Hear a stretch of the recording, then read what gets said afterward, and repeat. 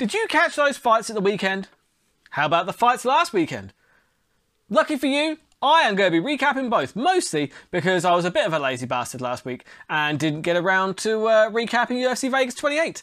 And I wasn't very successful in my betting on UFC 263. However, on UFC Vegas 28, I did get a few right, which is mostly why I'm going to be recapping both, because I would, if possible, like all of the credit and none of the blame. So, let's start off. Jordan Leavitt, or Levitt. I call him Leavitt. Leavitt, Levitt, same thing. I had Levitt to win in devastating fashion just because he did that slam on Wyman, and I got all caught up in the hype because he's definitely a serial killer. That's true. I mean, there is no actual evidence of that, but I do think it's true. He is a serial killer. At the end of the day, I mean, Leavitt, he just looked very tired. He looked tired and flat very quickly.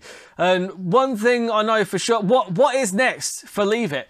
I think very soon after that fight, what was next for Leavitt was strangling a prostitute to death. And then, you know, cutting off a head, dismembering the corpse, keeping the head as a memento, possibly a piece of jewellery as well. You know, they like to do that, serial killers, I mean. And yeah, so that I think that's what's next for Jordan Leavitt. Puelles, who knows? I'd never heard of him before, but he looked all right. Okay, he looked all right, I guess. But yeah, very disappointed in that fight. I was expecting big things from the serial killer Jordan Leavitt, but never mind. Moving on. Mason Jones versus Alan Patrick. What a heartbreak. Because, look, I'm not really taking this as a loss here, because I picked Mason Jones to win by stoppage, and he was tuning Alan Patrick up. Let's not mince words. He was tuning him up. He was battering him in every single area of the fight, and then there was an unfortunate eye poke, and it was an unfortunate accident. And Mason Jones, the thing I like about him even more, like, you heard him talking to the ref afterwards, and he even said, he's like, no, boss, it was my fault, ref, it was my fault, and, you know, and I apologise, it was an accident, you know, it was my fault. And but obviously he was gutted because, look, Alan Patrick was done. He was done. And that's why he wasn't leaving the fight because of the eye poke. He was leaving the fight because he was getting the shit kicked out of him. Let's not mince words here. That's what was happening. But I'm really looking forward to seeing how Mason Jones gets on in his next fight. They haven't announced anything yet, but I'll be keeping a keen eye on the Welsh Dragon, Mason Jones, because, look, I am just, I don't blame Alan Patrick for wanting out after getting eye poked, because at the end of the day, you know, you're getting beaten from pillar to post, and then you lose, like, full vision as well. Like, there's no reason for you to continue. There's no reason. But it was unfortunate for Mason Jones as well. Yeah, just very unfortunate. But onwards and upwards, I think, really, another opponent ranked in the 40s for Mason Jones next. John McDessie is without a fight at the moment. And he's a fairly recognisable name at lightweight, and it would be a good test for Mason Jones, that, because John McDessie's ranked in like in the 40s, I think. So yeah, I think that's the fight to make. Mason Jones versus John McDessie, another fight pass prelim headliner. I would love to see that. Hopefully that happens. Let's move on to Tanner Boser against Ilir Latifi. And I had Ilir Latifi all day. Was it pretty? No. Did he necessarily deserve to win? I don't know, it's debatable. It was very close, very boring fight. He didn't really, I mean, it was just literally, he got 2 takedowns, and that's what really, like, scored him the victory. And yeah, fair play to Ilir Latifi. He's gotten another win, and he can move on. He didn't look particularly good. I get swept up in Latifi just because he's such a tank. He's such a tank. He should be able to take people down and do horrendous damage, but he just doesn't seem to. Tanner Boser didn't look particularly good either, which is why, obviously, you know, the judges gave it to Ilir Latifi. It was by the skin of his teeth, but a win is a win, and I will take that because I believe that was my pick of the week. And whilst, you know, Ilir Latifi, he made hard work of it, that was one in the win column. Now, look, Latifi, let's be realistic here. If they put him against anybody half decent at heavyweight, he is getting picked apart.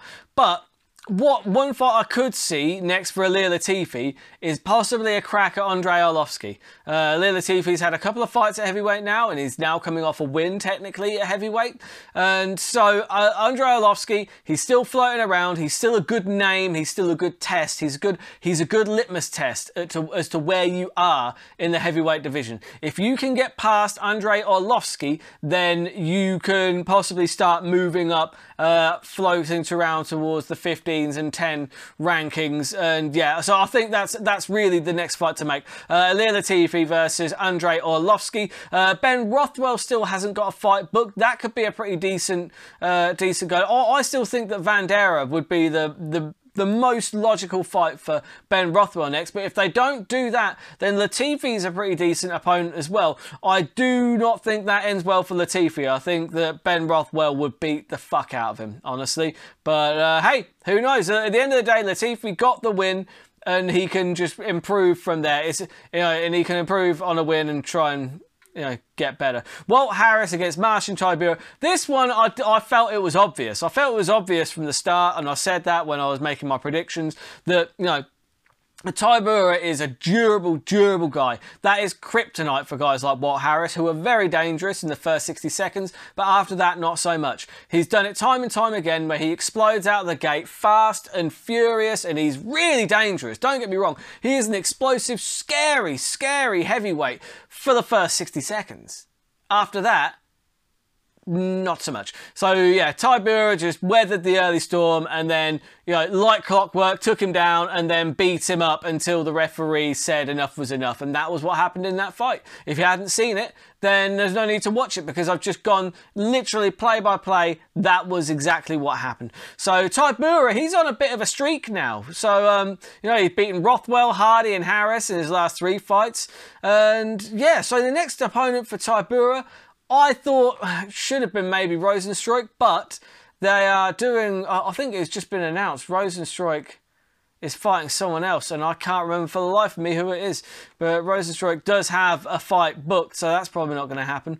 So Tybura, he just needs a name, he needs a higher ranked opponent. So yeah, I mean, hopefully he gets that, because he's just put together a hell of a streak. And one day I'll remember who Rosenstruik has been matched up against. Oh, I only saw it today. That's really annoying. Either way, Rosenstruik versus Sakai. This was, again, one that I thought was obvious as well. Biggie Boy is back in the win column, and I love that, because there was no doubt in my mind. I thought, Rosenstruik, when he is confident, when he's confident and when he's going forward, he is an absolute force to be reckoned with. He is one of the best heavyweights in the UFC, but in terms of market, because he's just got a scary presence to him. He's just a big guy, giant big guy who hits hard, and he's just one of those scary heavy hitters. There's something scary about his power. There's something kind of unnerving about it. And you know what? He is an absolute savage when he's going forward. He needs to be going forward though.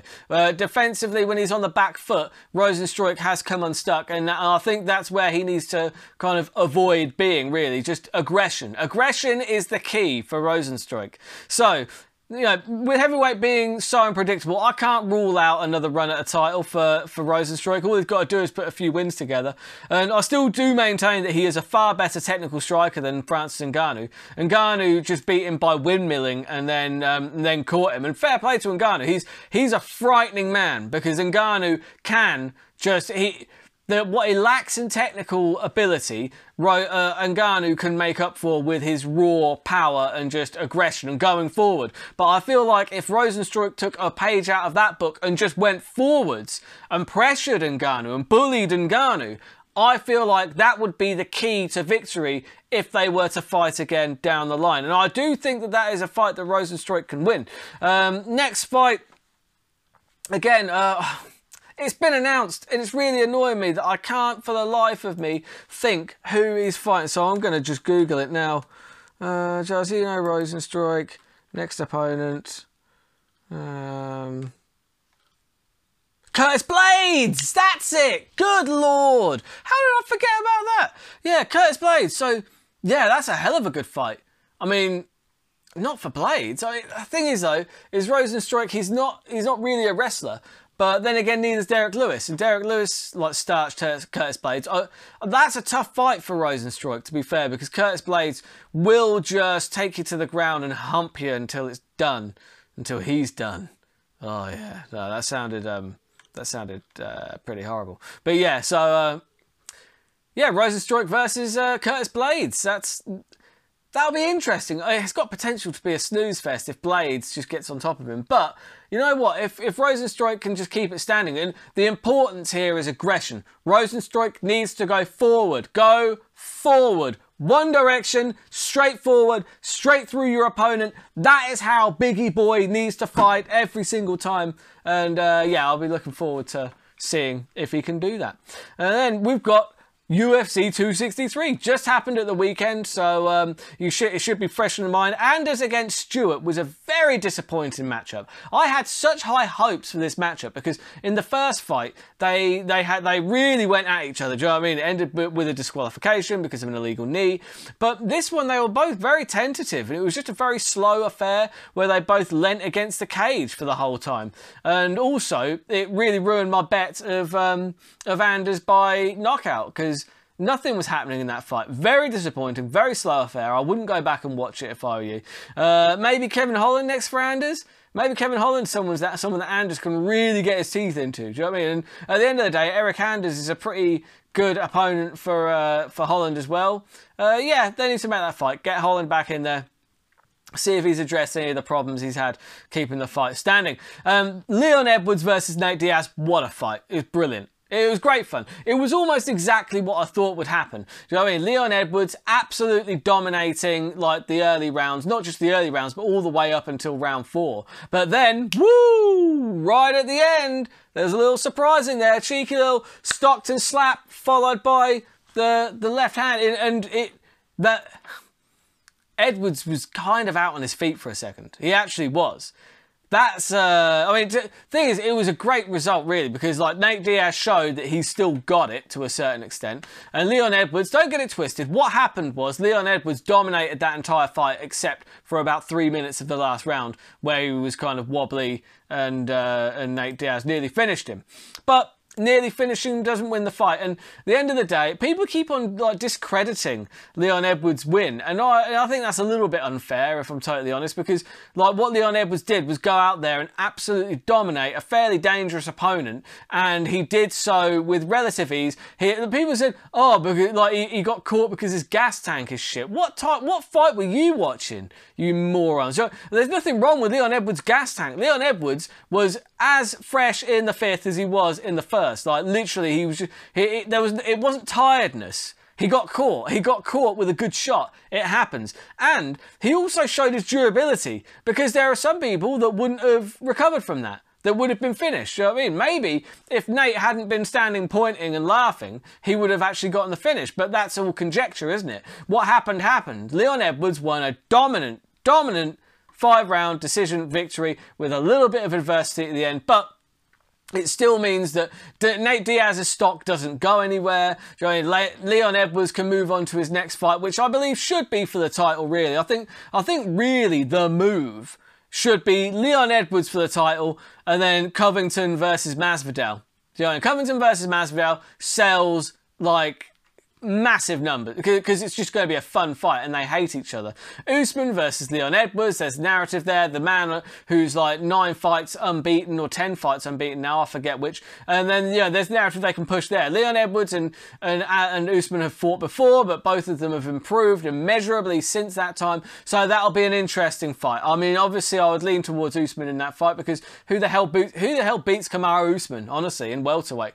I mean, you'd have to be on top of your game, I'd say that much. But look, I wouldn't rule out Leon Edwards winning that fight. Leon Edwards is an absolute beast in his own right, and he really looked very sharp, apart from get that one shot at the end. So yeah, I think Covington Masvidal, that would make sense. Usman versus Leon Edwards. Next for Nate Diaz, maybe he takes a little trip down south of the border below 170, because he's clearly slightly undersized. I always have Nate pictured as like the taller guy usually, like in the fights, but Leon Edwards kind of was was clearly the bigger man. And I think Nate Diaz is going to struggle with those bigger welterweights. I think a trip back down to 155, Mr. Dan Hooker has called out Nate Diaz, and I like that call out. I like the call out and I like that fight. I think they should make that happen. I think stylistically, that is a wonderful fight. Could you imagine Dan Hooker versus Nate Diaz? Like, I remember what Dan Hooker against Dustin Poirier was like. That was an absolutely incredible fight. I think it would be very similar to that. I think it's a winnable fight for Nate. I think it's a winnable fight for Dan Hooker. And both of them need a win. So I think that is the one to make. 155 pounds, Dan Hooker versus Nate Diaz. Make that one happen. Or if Conor loses to Dustin Poirier, they should do the trilogy, which is definitely on the cards. Figueiredo versus Brandon Moreno. Wow. What a lovely story, eh? What a lovely story. And yeah, Brandon Moreno looked absolutely sensational. I would say this, there's a lot of people pointing out that Figueiredo had a very rough weight cut. And I did think that when I saw him on the scales, he could barely stand up. And I thought, how long are you making that weight for, man? He cannot be making that weight for much longer. In fact, I think the time to go up a weight class is now. I don't like that weight cut for him at all. He just looked drained. I don't think that that's a reason. I'm not taking away from Moreno's win. I don't think anybody was beating Moreno that night. He was so determined. He was just like, literally there was nothing stopping him from taking that belt from Deiveson Figueiredo on that night, and he looked fantastic. He's the first ever Mexican champion because Cain Velasquez is not Mexican. He was of Mexican heritage, and that's great. He's proud of his heritage. He was born in America. Doesn't speak Spanish. So stop telling me that Cain was the first Mexican champion. He wasn't. He's American. Do you know what I mean? It is what it is. No, Moreno was born in Mexico. He speaks Spanish, ergo Mexican. Moving on. Yeah, so anyway, congratulations to Moreno. Couldn't happen to a nicer guy. What a lovely bloke. He just seems so nice. Do you know what I mean? Just like, and yeah, when you see guys like that winning, it really does. You have to be made of stone not to be really happy for him. So yeah, dead chuffed. And then you had Adesanya versus Vettori. It was reminiscent of Jones against Smith, wasn't it? You know, Vettori just going forwards, just being a punching bag. He got a couple of takedowns. He got a takedown at the start, and I thought, oh, hello. You know what I mean? This could be interesting. And then Adesanya just kind of got up effortlessly, and Vettori just couldn't seem to get any offense off, really. Like, it was just quite a lackluster fight, if I'm totally honest. It wasn't very exciting. It was just, you know, you could see the writing on the wall from round one. And, you know, Vettori saying that he thought he won that fight, he's deluded. He is deluded. He didn't win that fight. I suppose as a fighter you have to tell yourself that, but that's just not what happened. He just allowed, like, Adesanya to stay in his range and just, like, neither man was in danger of being finished, but Adesanya was just racking up the points, and he got so far ahead that it was just like, well, that was a whitewash, wasn't it? You know what I mean? And it looked like Vettori didn't even want it. Do you know what I mean? He just looked really tense and really angry, but he wasn't willing to go forward. He wasn't willing to actually go and try and do some damage and take any risks. And I think because he didn't want to get finished, and I know I wouldn't either, but yeah, he had to do something to go and take that fight. Even his coach was saying, look, you are losing this fight. You have to go out and do something. And yeah, honestly, wasn't a very fun fight to watch. And there's some people going, there's one guy I saw him posting saying, oh, if you didn't enjoy Adesanya versus Vettori, then you don't even really understand or appreciate high-level martial arts. Oh, fuck you sanctimonious son of a bitch. All right? Yeah, at the end of the day, yeah, okay, I get it. Look, I like violence, I like a bit of excitement. That makes me a casual. So fuck you. Yeah, fuck it. Yeah, I don't like it. I just thought it was such a dumb statement to make. Look, a boring fight is a boring fight. It doesn't make you any less of a fan to just admit, look, that was boring as fuck. I appreciate what Adesanya was doing, and he was just not taking any risks, and he was just winning the fight, and he knew he could win. But that's not exciting, is it? Not by any stretch of the imagination. And let's be fair, the whole reason people watch, like, combat sports especially, is for the excitement, is for the spectacle of it. There was no spectacle there. Where was the spectacle? It wasn't there. So yeah, anyway, moving on. Obviously, you've got Bobby Knuckles versus Adesanya 2. That is going to be tremendous because you know what? Robert Whittaker has done the right thing here. He went back to the drawing board. He found his motivation. He found his fire again. He looks like the real Robert Whittaker.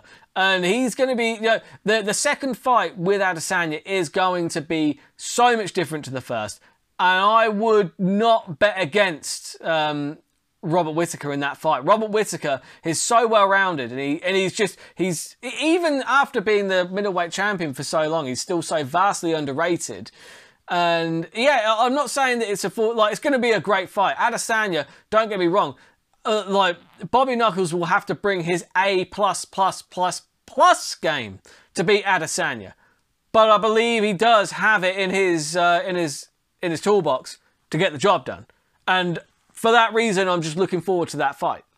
You also got Vettori taking on Costa. That is an excellent fight. I think that Vettori beats the brakes off Costa because Costa's just broken. I don't know if he's mentally there anymore. He's been coming out with some weird shit. And speaking of weird shit, let's move on to the news. The biggest news really is that Costa is out of his fight with Cannonier. Now, he said he never signed a bout agreement, and he said that he wants more money, right? Because he pointed at what Jake Paul and Logan Paul were doing and said, if these guys can make all this money, look, I want to get paid closer to what they're getting paid. Well, you're dreaming, mate. Because the thing is like the Paul brothers have done very well. Respect to them, man. They've made such a great living out of doing it's just, I don't know exactly what they've done, if I'm honest, but they're crazy good at doing it, at marketing themselves. And at the end of the day, what they are getting paid in combat sports has nothing to do with combat sports. Does that make sense?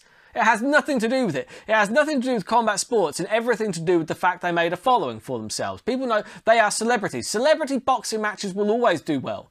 And they will always get paid more than most of the fighters that are on their way up. Because guess what? Because people know who they are. And people don't like sports. They like story. They like characters that they can get behind. And if they don't know who the people are, then they're not going to buy it. And if everyone knows who the celebrity is, especially if they know who their opponent is as well, that's going to sell more. That's always going to sell more. So Costa's barking up the wrong tree. Dana White was absolutely right when he turned around and just said, if you want that kind of money, you should have started a YouTube channel when you were 13. Do you know what I mean? Stop talking about making YouTube money. If you want to do that, go and become a celebrity first, and then come back to me when you can bring in pay-per-view numbers, right? But at the end of the day, all you've done lately is get battered by Adesanya, and then come out with ridiculous comments like, oh, I was drunk and blah, blah, blah, blah, blah, blah, blah. It's not a good look. It's not a good look, and it's not the right way to go about getting paid. You know what I mean? Because at the end of the day, you cannot compare what celebrity boxing matches are making to what UFC fighters are making. It's apples and oranges. They're two very different things, and quite frankly, if you cannot see how different those things are, then I question your mental fortitude. I really do. I don't understand how you can look at those things and say, well, they're the same thing. I should be getting paid what that guy's getting paid. No, it's not that simple. And as far as fighter pay goes, the UFC pay pretty well, actually. I'm tired of explaining this to people. But there's this narrative going around that the UFC don't pay their fighters. It's bollocks. It's absolute bollocks. They absolutely look at what they pay down the card. Don't just look at the main events. Oh, look, this main event boxer got paid $600,000, $3 million or whatever. It's like, yeah, but the boxers, but there are a few boxers that get paid a massive amount of money, and that is at the expense of the rest of the boxers down the card. Because you look at what the early prelim boxers are making, and then compare that with the 12,000 minimum that the early prelim fighters are making at the UFC, and you tell me how the $500 that early prelim boxer is making is more than the 12 grand the early prelim UFC fighter is making. Come back to me. Let me know. Tell me more about how all boxers get paid more. Do you know what I mean? It's not that simple. They're two very different structures as well. They're two very different business models. The UFC is a sustainable business model. A lot of boxing events these days make a loss because they overpay their main eventers. But anyway, not going to go too much more into that. Yeah, so Costa's out. Costa's drunk. He's out. Gastelum versus Cannonier. That's an interesting fight. Kelvin's always game. Honestly, I think his home is at welterweight though. I think he needs to go back there because he's always going to struggle with the size. Cannonier's a big guy. Cannonier's. I mean, my heart goes with Kelvin and my head goes with Cannonier in that one. But I'll go into that in much more detail when the fight rolls around. And George St. Pierre, he has a statue of Barack Obama in his hometown. Hang on a second, what? Is that George St. Pierre? God damn. I'm kidding. That is a terrible statue though. I mean, fair play to him. It's more statues than I've been given and it's a lovely gesture. Don't get me wrong, it is a lovely gesture. But I mean, that is a god-awful statue, isn't it? I mean, it's got a really distinct hairline. When GSP was fighting, he always had a clean-shaved head. There was no hairline. There was no hairline. He has hair now, but this is a statue celebrating his fighting career. He should be, like, in gloves as well. Where is MMA gloves? Put MMA gloves on it. Look, no, if George St. Pierre wasn't stood next to that statue and they asked me, who's that a statue of, I wouldn't be able to tell you. I honestly wouldn't be able to tell you. It's a pretty bad likeness. But, you know what? Fair play. It's a lovely gesture from his hometown, and it's great that his wonderful career is being celebrated, but just do a better job of the statue.